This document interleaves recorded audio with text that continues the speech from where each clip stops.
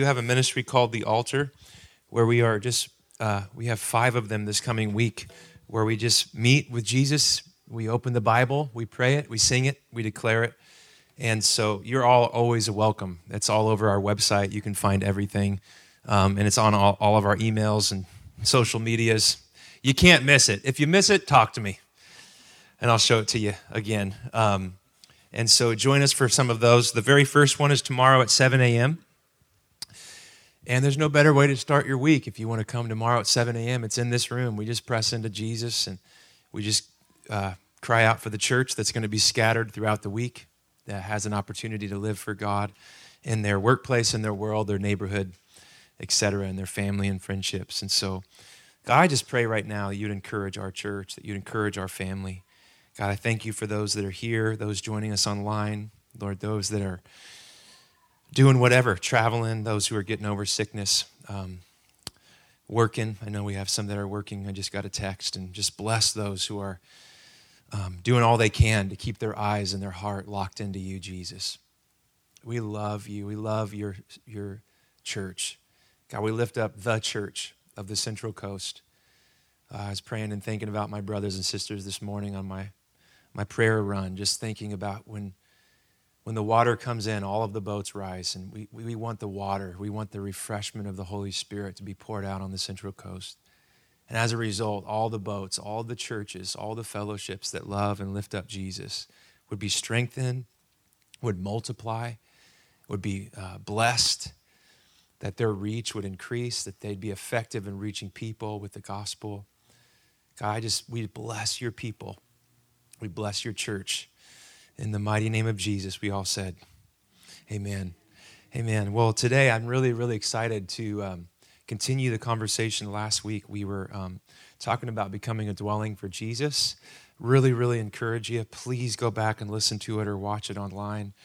There was a lot of heat. It was just, and it wasn't hype. The Lord just came in a real special way.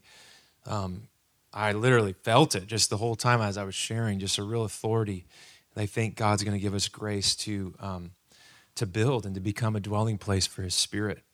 And so just to give us a real brief encouragement, you can tell the story of the Bible various ways. The story of covenants, the story of God's promises and purposes. But one of my favorite, the story of redemption, rescuing, from sin, Exodus, Jesus, etc. One of my favorite ways is to trace the thread that I believe is one of the best ways to tell the Bible, that from the beginning to the end, the story of the Bible is God in one long, windy way telling humans, I want to dwell with you. That's like my favorite way to tell the story. So these next few screens, I have all the notes, by the way. Boom, they're right there. It's the very first link on that QR code, so you can cheat and get ahead, see how long the sermon is going to be, and breathe.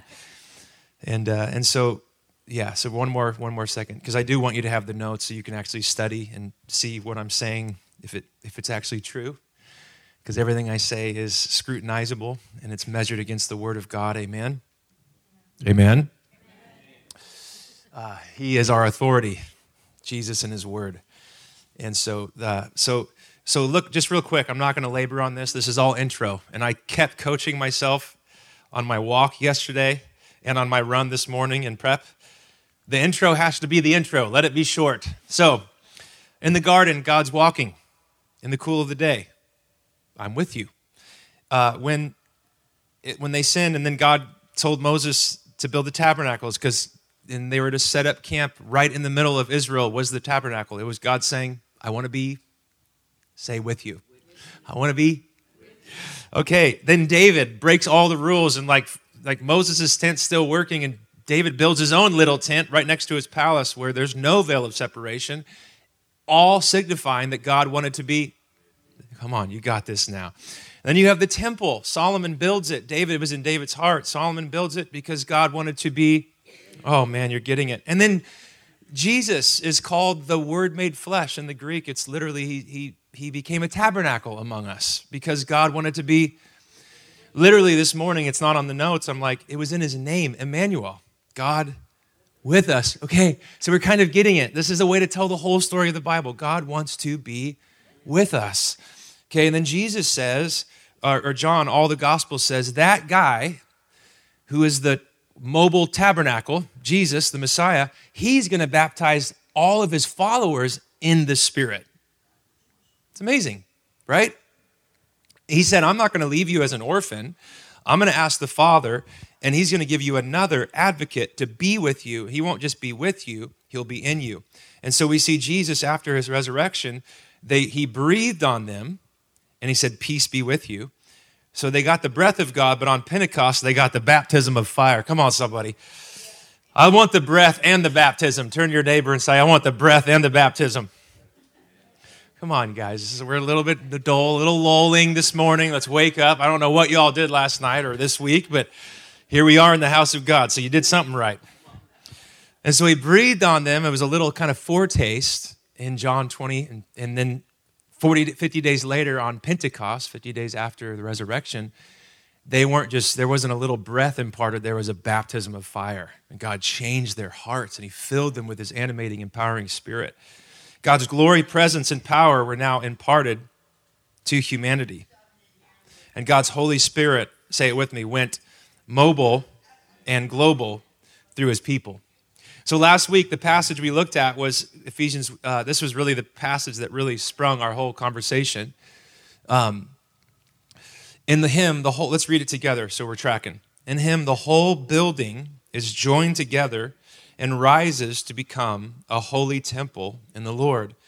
And in him, you too are being built together to become a dwelling in which God lives by his Spirit.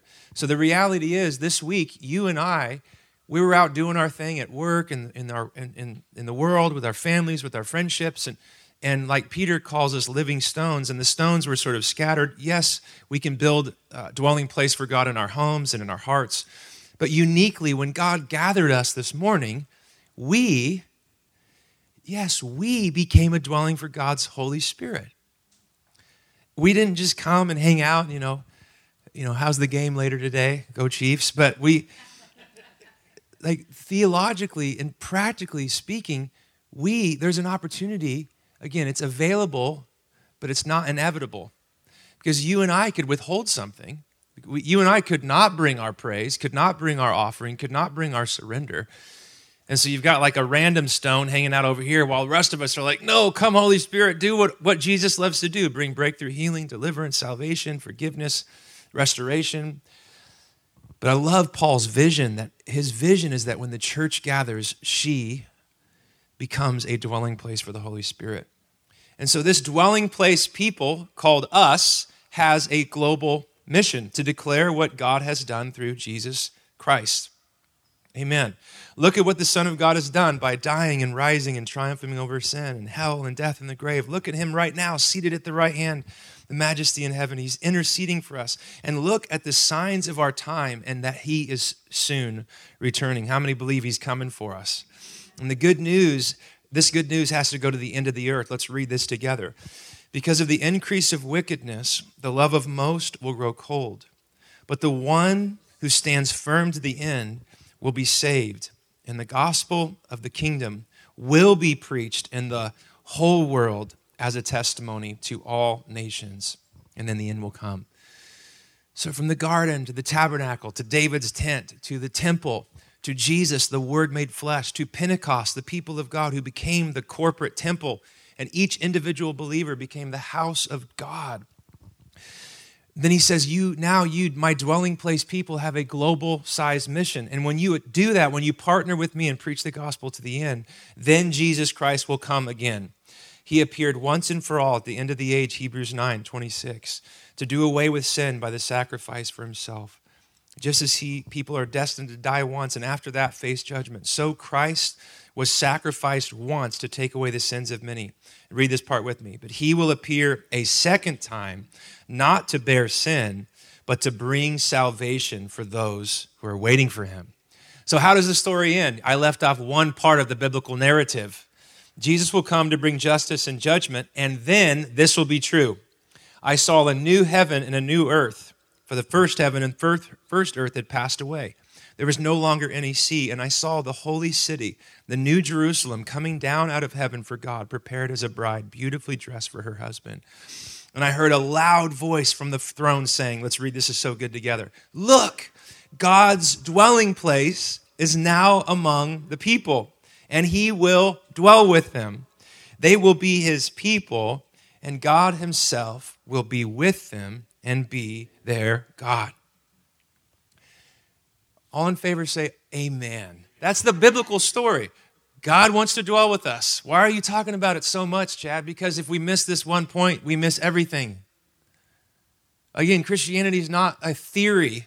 It's not a set of random doctrines. And, it includes doctrines. It includes theology.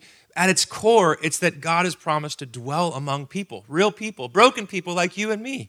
That God's real, tangible, weighty, actual presence is meant to be the dwelling place. We're meant to become his dwelling place. And the dwelling of God will be with humanity. Oh, that's a good story. Almost cool enough that it's worth selling everything to be a part of, giving up everything to respond. And so last week, like I said, that was really good, Chad. You did good on the intro. Thank you. It wasn't 30 minutes, it was 8. But so we looked at these 4 things that they're all related. It's not like, let's do one, and then we'll get to the second, and then the third. We're doing all of them at once, but there's a prioritization in what I'm about to say. So our first priority as followers of Jesus, and then specifically those who call Radiant their home, we want to become a dwelling place for God's presence. If you agree, can you say amen?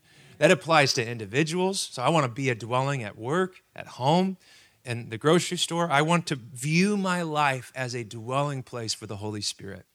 But here's the thing. The thing that we say we want or confess often is not the thing we actually live out of in real time. Can I get an amen? So we need practice. We need formation. We need transformation. That's why we do things like Bible reading plans, like 5, and we'll build more the more you get interested in it. Altar times, because I love Richard Foster. Let's just take prayer for an example. Those who say, oh, well, I pray all the time. He says this, you won't pray all the time everywhere until you pray some of the time somewhere. And so that's just that's how we work. Like currently I'm starting to go to the gym because I want to be able to beat up the dude who tries to date my daughter when she's 25. That's the honest statement. My daughter's gorgeous and she's 10. So I'm trying to be fit at 48. 9 years. Yeah, that'll be about right when she can date. 19, 20, 25, whatever. A godly man, spirit-filled, loves the gospel, missional lifestyle. But you know what I wish? You know what I realized about going to the gym? All your theories bow their ugly knee to that stupid free weight that you can't hardly lift after 2 reps. And so listen, God, like 1 Timothy 4, 7, and 8, training has some value, physical training for this life, but training in godliness has value for this life and the age to come. And I love Paul. He uses athletic metaphor because that's how all of us are formed. So when I say we want to become a dwelling place, everyone worth a grain of salt in here was like, of course, I want that. Because you do. You're a believer. I think everyone's born again in this room. I know all your story. You love Jesus. But actually becoming his dwelling functionally is going to require something of us. Our volition, our agency, the place we put our affection, our attention, the things that we do, that we ingest, the things that we don't do. And so becoming a dwelling, that's why we call it developing an altar lifestyle, where the word, worship, and prayer become foundational. They're weaved into the fabric of our very life. That's what we do. We build a place for him to dwell in our homes. We set our hearts to seek his face. We open our word. We open our journals, etc. And because none of us are that good at doing that, can I get an amen? On our own, that flows right next into our next core value, which is to be a discipling community. What is discipleship? It's that we're in school King Jesus. Jesus is our teacher. The Holy Spirit's our living, indwelling tutor who teaches us everything Jesus said, and he empowers what Jesus did. But we need to disciple each other, that we would all grow up and get better at the thing we want to get better at, which is to become a dwelling for his presence, to love him with all that we are, and to love our neighbor as ourselves. It's not rocket science, but again, Many of us are stalled out or stunted in our growth because we're confessing this, but he wants it to now filter into the way we allocate time, treasure, talent, our energy, our effort, our attention, our affection. Amen. Paul said it like this, God's grace, 1 Corinthians chapter 15, 8 through 10, his grace to me was not without effect. When I received God's grace, it didn't just like, boom, neutralize me, and now I just sit here in my little cloud until I go to heaven someday. No, his grace began to work inside of me, and it gave me new desires, new cravings. It empowered me to pursue the things that actually lead to life. So we want to be a dwelling place. We want to be a discipling community. There's 49 one another passages. Honor one another, serve one another, love one another. Blah, blah, blah. One anothering one another is God's grow up strategy. You grow when you one another one another. Amen. Does that verbiage make sense? That's why we have altars and community groups. And men's Bible study. That's been amazing. 6 a.m. Tuesdays, I forgot to shout out. It's fire. It's like my favorite meeting all week. I love all the other meetings for the record. But no, seriously. Dudes, get up. Set your alarm, 6 a.m. It's amazing. Out of here in an hour, but we're discipling each other. We're one anothering one another. All right.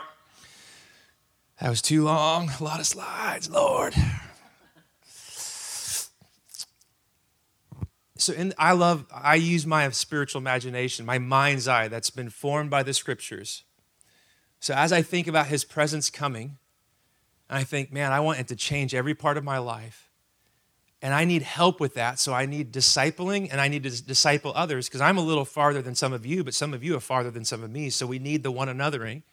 And in that environment, imagine the Spirit begins to highlight and uncover the gold hidden in every single believer in this room. His presence comes. That's who you are. Oh, that's who I am because of you and in you. Yeah. Oh, I want to be more like you, discipleship. And then he starts releasing insight into how you fit in his body and how you fit in his kingdom plan in the world. So our language is, in that environment of his presence and discipleship, we should expect to be discovering and developing the gifts and graces that God has dispersed, Ephesians chapter 4, 7 through 12, over every single person in his family. Did you know you have gifts and grace? You have gifts and grace. Read 1 Corinthians 12, Romans 12, 9 through 21. There's these amazing passages where he unpacks the various gifts, and these aren't even exhaustive, that he's given people. How many want to know what God's call and gifts and grace are for your life? Here's why we need to do that in here, because those gifts and graces aren't to lift you up, they're to lift him up and to build others up. But here's how the kingdom works. When you're using the gift and grace God's given you, it actually imparts so much joy and life in your own spirit, because you're like, yes, I've connected to my identity in him, my purpose in him, and now I'm giving myself away in sacrificial service to others.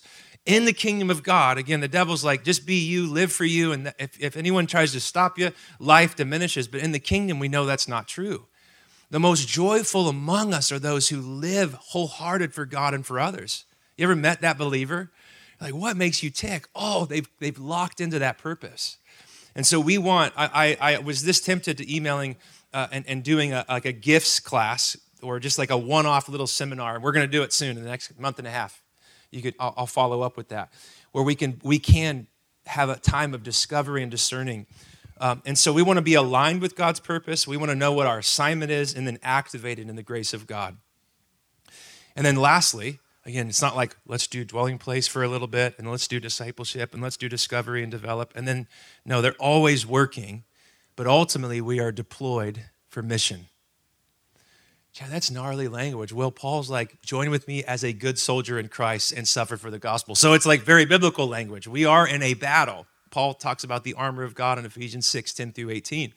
And it's not a battle we fight with carnal weapons, 2 Corinthians 10, 3 through 6, but there's spiritual weapons. We're fighting a defeated foe. Can I get an amen? It's like the war has been won through the gospel, through Jesus' life, death, and resurrection. We're in cleanup operation mode, but the enemy still has power because people are empowering him, because people still sin and choose to live for themselves instead of for Jesus. And so there's this battle, but we are deployed. I love thinking every time believers gather, we become a dwelling place. We're becoming a little more like Jesus, discipleship. We've been reminded of the gifts and graces that he's given us for others' good and for God's glory, and then always encouraging each other. By the way, it's not ever about just what happens in this room. It's about what happens out there in real time and real places with real people. That you're ready for the mission of God. You're ready to give an account for why they ask you why you have hope. You're ready to pray, to bless, to have eyes of compassion. But we're being deployed for mission in the power of the Holy Spirit in our family, our friends, our workplace, and world. Does that make sense? Say it with me. Dwelling place, discipling community, place of discovery and development, and then deployment for mission in the power of the Spirit. So we're always doing these. These are always happening. But we're zeroing in because we just got started last week on the dwelling place thing. I remember I was at a meeting, goodness sake, would have been 10, 12 years ago. I don't remember anything 11 years ago. I've had 4 kids. My wife's had 4 kids. I've done very little. I've cheered her on from the side. You got this, babe. So timeline's a little off, that's what I'm trying to say. But I remember we were in a gathering in Tulsa, Oklahoma. My dad just sent out a big invite, my dad Dan, to believers and church planters, pastors from all over the world, and just said, we're going to set aside 3 days to pray and fast and just seek God. There was no traditional preaching. It was just 250 people from several nations all over America came to Tulsa, Oklahoma, of all places, I guess because it was Midwest. Tulsa, Oklahoma, no offense, but Central Coast next time, Dad. But I know it's very hard and expensive to get here, but come on, somebody. And why am I so adamant that when I say dwelling place, I don't think you get what I think we have not seen anything yet. I've been, since I was 16, for 23 years, almost 24 years, I've been some way, shape, or form aiming at Jesus, walking after him. And there are few moments in my life where the presence of God was so near that you could barely whisper his name. And this gathering of all these believers, just the environment, there was no agenda, just only Jesus come and dwell in our midst. I remember this precious little lady who was a Korean believer who I believe remembered, the difficulties of being a Christian in Korea. Her name's Nancy Jasudis, and she's this little skinny 75, 80-year-old. Now she's in, I think, 90. She stood up, and remember, this room is filled with capable people, talented, anointed ministers who are used to using our gifts and people being impressed that we're, clever or powerful. But this little woman stood up, and when she prayed, 220 of us just fell on our faces. The amount of weight, the dwelling presence of God. And what I'm saying is, guys, he wants to increase his presence in our midst. It's not because I'm chasing what I experienced in Tulsa or all the other times in my life, but I just know that the presence of God is going to become the most precious thing to the people of God when the times that are coming. You're not going to reach for your favorite celebrity dude or the people of God, and the presence of God is going to be the primary thing that's going to sustain us for the shaking, for the tribulation, for the difficulties that are and are coming. So, hello, I want to train now. Does that make sense? Move, Chad, change the message. I can't because we're not there yet. And we're not there forever. I'm not there. But hey, yesterday I felt such a mocking spirit. It was so funny as I was prayer walking, just thinking about us and praying for our church. It was just that little nagging voice dude, it doesn't matter. Everyone's got lives and they're busy and they got sports and family, and Chad, quit. It doesn't matter to call people to pursue dwelling. And it was just so funny. Whose voice was that? That was not God's voice. I remember just as I'm walking, usually when I walk, I quote scripture, I pray, I intercede, I just think about you, pray for families. And I thought, man, I think I'm on the right path if there was such opposition. It was a mocking spirit. Don't do it. Don't call them to it. No one cares. Move on. Change the topic. And I want you to know, wow, we're just getting started. God wants he wants to raise our faith. He wants to raise our faith and expectation of when we gather in his name, he wants to come in a greater way, in a greater way. And so this passage has got me all week. This is going to have to be at least a two-parter, probably a three-parter. But I want to read this and I want to make a few comments. So if dwelling place, discipling community where we're discovering, developing gifts and grace and calling, we're being deployed for mission, but what's our response supposed to be in all of that? Once and then ongoing. And this passage is one of the most famous in the whole Bible, and there's so much goody here. In fact, Romans 12 is going to become kind of a little roadmap because Romans 12 through 15 really has all four of these in sequential order. It's almost like God knew, and he just let us know. So therefore, I urge you, brothers and sisters, in view of God's mercy, to offer your bodies as a living sacrifice, holy and pleasing to God. This is your true and proper worship. Do not conform to the pattern of this world, but be transformed by the renewing of your mind. And then read it with me. Then you will be able to test and approve what God's will is, his good, pleasing, and perfect will. Any person, any believer I meet with or whatever, everyone wants to know, what's God's will? Anyone ever wondered that? This week, anyone wondered that? What's God's will? What's his will for my marriage, my family, my kids, their school, our future? What's your will? What's your will? Well, apparently we don't have to guess what his will is. God has given us a pathway to walk to discerning, discovering, and then testing and approving, all wrapped up into one. That is the good, pleasing, perfect will. Let's move forward in that. Amen. That's actually possible in a dwelling place environment. We're going to get there. I'm not going to preach it because it's on the slides. Why I love this passage. What weird language. A living sacrifice? What is that?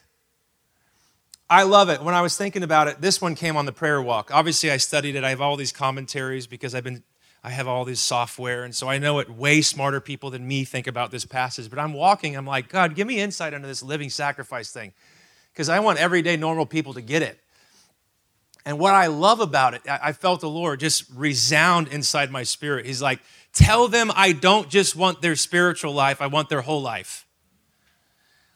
God doesn't want you to offer the little tiny compartment. And if you're not a person of the word, you're not praying, don't feel ashamed. I'm just saying, if Sunday's your only expression, then God definitely doesn't just want your spiritual life. Because what's happening with the other 166 hours of your week? You're living for yourself or for sin or the enemy's in there. So he's like, offer your bodies as living sacrifice because everywhere you go this week, your body is going with you. You get the language? Maybe that's not insightful to you. It was to me. I was like, oh, that's why. Because God's never just interested in like a little sliver of your life. He wants all of it. Because he wants, okay, we're going to get there. He wants your work, your family, your kids, your money, your time, talent, recreational life, physical, emotional, mental, all of it offered up. It's all for you, God. And here's why. Why does he want my body as a living sacrifice? Because all of life was marred by sin and was patterned after the way of the world. Thus, all of life now needs to be transformed by God's word and now patterned after the way of Jesus by the Spirit. If it was all marred, then it all needs to be redeemed, transformed. Amen. So offer your bodies as a living sacrifice. And as we worship rightly, we'll begin to see the world rightly. That's why worship is such an important issue right now, dwelling place. Did you know that there's people out there that have opinions about the world? That's a joke. You have access to all of their theories and thoughts with this little device. What's going to fix it? What's its problem? Who's the new knight in shining armor? There's a lot of theories and ideas that are going out there about what's wrong with the world or who's going to fix it. How's it going to world? And I'm telling you, the church has an edge that we can, when we worship and lock in with ultimate truth and reality, he will give us discernment about what is his will for the times we're living in. Can someone say amen to that? We don't have to guess. That doesn't mean it's easy or that it's not going to be costly. I love this. One commentator said, all Christians they're made a new priesthood. I preached that last week in 1 Peter 2. We are forming together a temple in which God now reveals himself in a special way. Paul loved this language. He extends the sphere of their priestly vocation into every dimension of life. So again, I don't want you just to offer me a little tiny sliver. I want your body as a living sacrifice, that you would yield up the entirety of your life for me, for my purposes and my glory. And when that happens, we're brought into alignment and agreement with the wisest man in the cosmos, Jesus Christ. And we're being renewed in our mind and our mindset as we keep on worshiping, keep on offering, keep on worshiping, and keep on offering. And as we worship him, we'll be transformed into his image. And here's what I want to say. These next two slides are important, and then I'll probably land the plane. Because, yeah, I ain't rushing this message because I don't care how many parts it takes. The gathered saints equals a culture of discernment, revelation, understanding, and insight so that we'll be able to brave the complexities of the hour in which we live, moving forward with clarity, conviction, and courage in the will and purpose of God. This is all me. I just wrote this. Just let me read it. We put so much pressure on ourselves to figure it all out on our own. So much pressure. The Bible knows little to nothing of rugged individualism. Again, I'm not a Greek scholar, but I've studied it over the years now as I've been a preacher. Almost all of the yous in the Bible, if you're Western and you're like me, English, American, I read him saying you, I think he's saying just me. But in the Greek, it's y'all. It's you all. It's so almost the whole Bible is written to you all. Are you tracking with me? So the Bible knows very little of, hey, good luck, you individual believer, isolated on a little island, not connected to a community, not with others who are like a little farther than you or a little beside you or a little behind you, not this community that's a collective dwelling. Hey, you, only you, all by yourself, figure out God's will and purpose for your life. It's really hard right now, but good luck with that. The Bible knows nothing of that, but who's lived that story? Every hand, single hand is raised. We put so much pressure. The Bible knows almost nothing of rugged individualism. Each member of the body of Christ trying to figure it out on their own. I'm not saying you don't have to live your faith in a personal way, but I want to just demolish that individualized Christianity. It's first of all, it's not healthy. Can I get an amen? And it's certainly not God's ideal. We need each other. I've been saying that for years, but we actually do.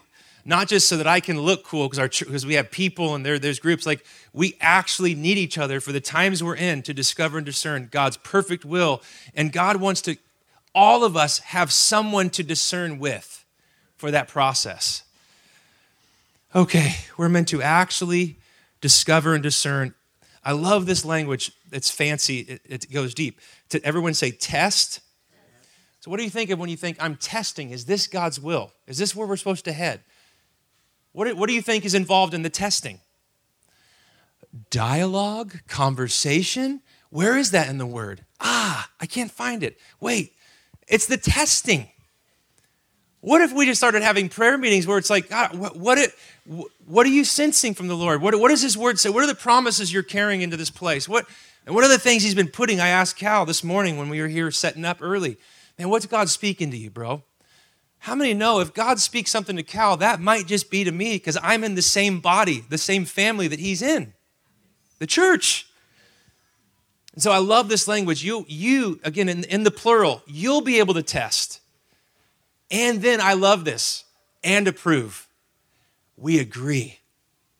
This is where we're headed. This is what God's speaking and saying. How many know we can do that together? That's why we need each other. You say, Chad, get a little more practical.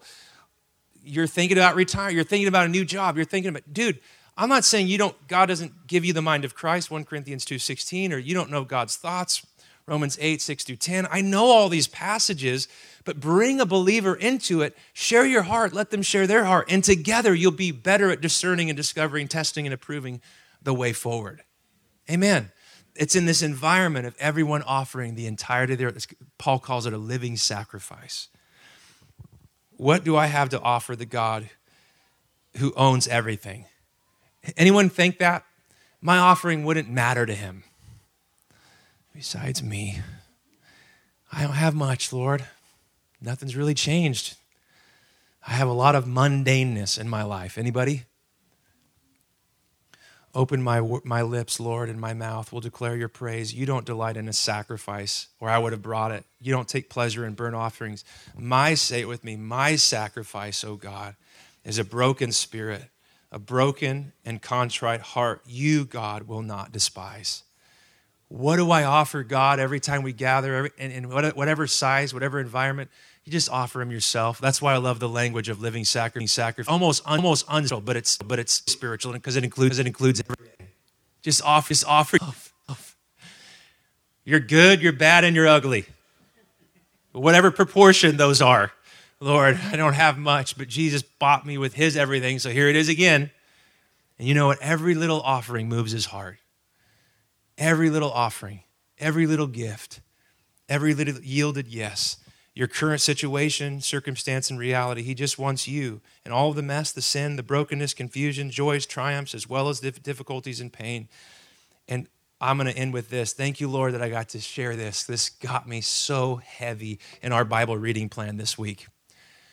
So we're going to land the plane there. We're going to get way deeper or continue the conversation about dwelling place in that living sacrifice lifestyle. But I love this language. Because so many believers think, I don't have much to offer God. And this week, if you are still tracking with the Bible reading plan, we read through Matthew 21. And there's this really cool, enigmatic, kind of obscure passage if you don't know a little bit of background. But Jesus says in Matthew 21, 43 and 44, that if you fall on the stone, you'll be broken. But if the stone falls on you, you'll be crushed. And let me just help you a little. Being broken is better than being crushed. Okay, just so we're all clear. Okay, and what Jesus is talking about is he's literally the prophesied stone that the Jewish people were rejecting, but the stone they were rejecting was a little bit important because that stone was the cornerstone that the whole new temple of the Holy Spirit, the church, was going to be built on. So if you stumble over the stone, you sort of miss the whole point, right? As the cornerstone. Everything in the building took the cue from that corner. And that's what Jesus prophetically is for the church. He's the cornerstone. We take our shape, our size, our structure. It's built on Jesus. And so he's telling them, if you fall on that stone, I view that as like a repentant sinner running, I'm broken, but you'll be broken, but in a way you don't expect. You'll be broken that he loves you still. You'll be broken that, oh my gosh, he would receive me, the likes of me. But if you resist his ministry and message, like many of the Jews and Jesus in the first century context, that stone will eventually crush you and then sayonara. It's too late. So then, so I was thinking about falling on the stone. Again, we're talking about what do I have to offer God? And I want to just raise your hope that you have a lot to offer God this morning. I was thinking, God, where did I know that phrase from a story of falling on the stone or falling on God? And I remembered the story of the prodigal son. And here's this son. And by the way, Jesus is referring, when those who fall on the stone, they're broken. He just got done telling them in the same chapter, Matthew 21, that the prostitutes, tax collectors, and sinners, they're all entering the kingdom way ahead of all of those who were upright and religious and had all of their ducks in a row.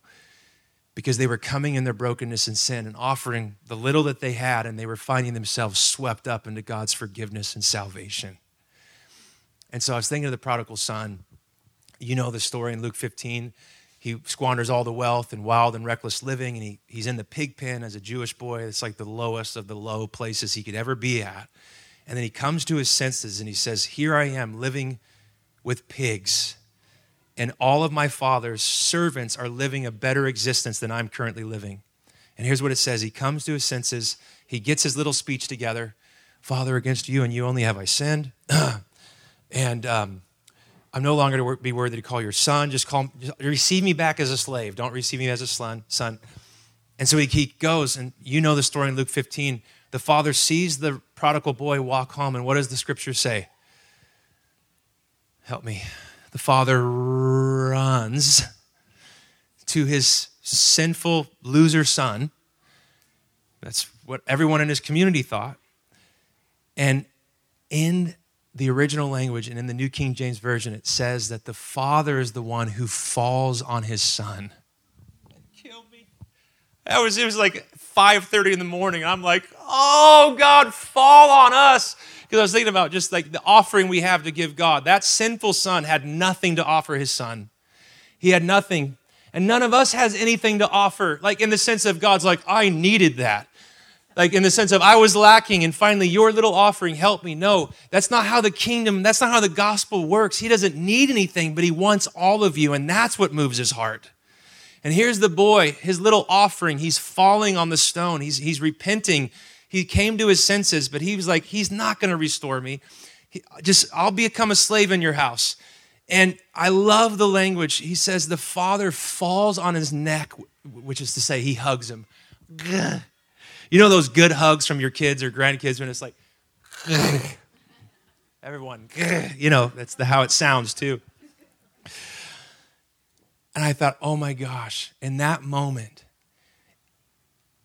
that was the prodigal falling on the stone, offering, all he had to offer was his sin. I sinned against you. I'm no longer, and I love the father. He interrupts his like, woe is me speech. I'm no longer worthy to become your son, just leave me a slave. He goes, quick, bring the fattened calf. Like the father interrupts his woe is me narrative and he just restores him. And I thought, even if that's all you have to offer the Lord this morning, that's the offering he wants. And as I was praying just personally, I was moved. It was 2 or 3 days ago whenever we read Matthew 21. But I just saw the Lord as I was thinking about what do we have to offer you? Here's the prodigal. He has nothing. He thinks he's falling on him, but the Father's falling on his offering with lavish love, with mercy and forgiveness. How many need a little more of that in their life? How many want the Father to fall on you this morning with love? I mean, I've had a pretty good week, but when I thought of the Father falling on me with love, I was like, oh, I need that. Here's my little offering. I mean, I don't have much, but, and the Lord's like, that's all I want. And when we do that, when we don't hide behind some new iteration of fig leaf or some false confidence, we just bring what we have before the Lord. It's in that space we'll be able to discern, test, and approve what's his will for today. He'll renew our mind as we open up our whole life to him falling on us with love and acceptance. So just by way of just a show of hands, you would just say today, I want to offer all that I am today. And if that language, that word picture was helpful, and I want the Father to receive my heart and my offering afresh. Can you just lift your hands with me this morning? I believe he actually wants to do that this morning. Like he wants to fall on us with his love. Yeah, maybe just put your hand on your heart. Lord, I thank you for the offering that you want, that Paul wrote about, and to become a dwelling place. It's not a theoretical offering. It's not our highlight reel. It's just the reality of our life right now, yielded up to you. And just right now, if there's an area in your life that you're like, Lord, Paul said a living, my whole body, but there's an area in your life that you're holding back. Can you just say, Holy Spirit, can you empower me to give an all of life offering this morning? Can you just say, Holy Spirit, I want to trust you with that. Fill in the blank with whatever that is. You want that to be an opportunity for worship today and this week. Just wait just a few seconds. I believe he's talking to some of y'all.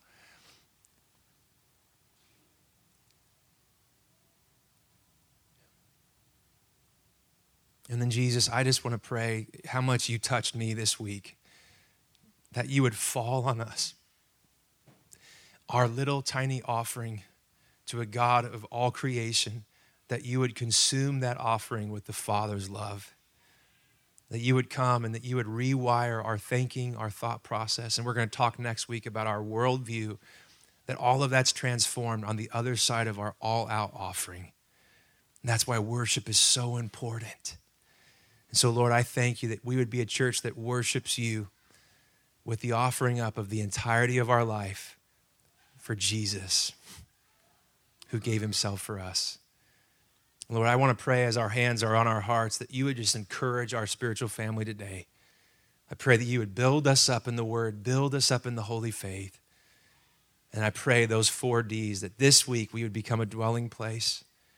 We would pursue discipleship with other believers, that we would discover and develop a little more of the grace and the gifts that you've given us to steward for your glory and the good of those around us. And that you would deploy us now out into a new work week, into a new school week for mission, that we would join Jesus in the power of the Holy Spirit. And we all said amen.